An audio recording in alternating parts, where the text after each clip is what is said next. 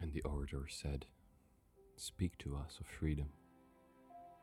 And he answered, "At a city gate and by your fireside I have seen you prostrate yourself and worship your own freedom, even as slaves humble themselves before a tyrant and praise him though he slays them. Aye, in the grove of the temple, in the shadow of the citadel, I have seen the freest among you wear their freedom as a yoke and a handcuff. And my heart bled within me, for you can only be free when even the desire of seeking freedom becomes a harness to you, and when you cease to speak of freedom as a goal in the fulfillment. You shall be free indeed when your days are not without a care, nor your nights without a want and a grief, but rather when these things girdle your life, and yet you rise above them naked and unbound. And how shall you rise beyond your days and nights unless you break the chains which you, at the dawn of your understanding, have fastened around your noon hour? In truth, that which you call freedom is the strongest of these chains, though its links glitter in the sun and dazzle your eyes. And what is it but fragments of your own self you would discard that you may become free?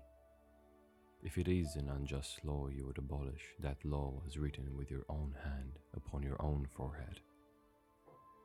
You cannot erase it by burning your law books, nor by washing the foreheads of your judges, though you pour the sea upon them.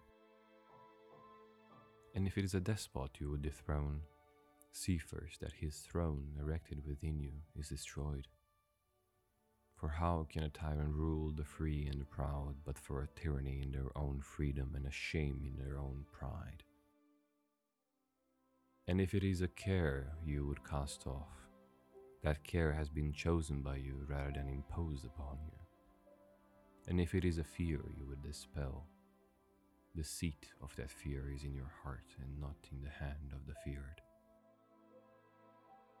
Verily, all things move within your being in constant half-embrace, the desired and the dreaded, the repugnant and the cherished, the pursued and that which you would escape.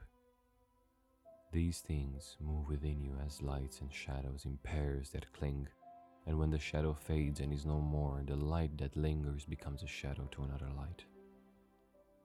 And thus, your freedom, when it loses its fetters, becomes itself a fetter of a greater freedom,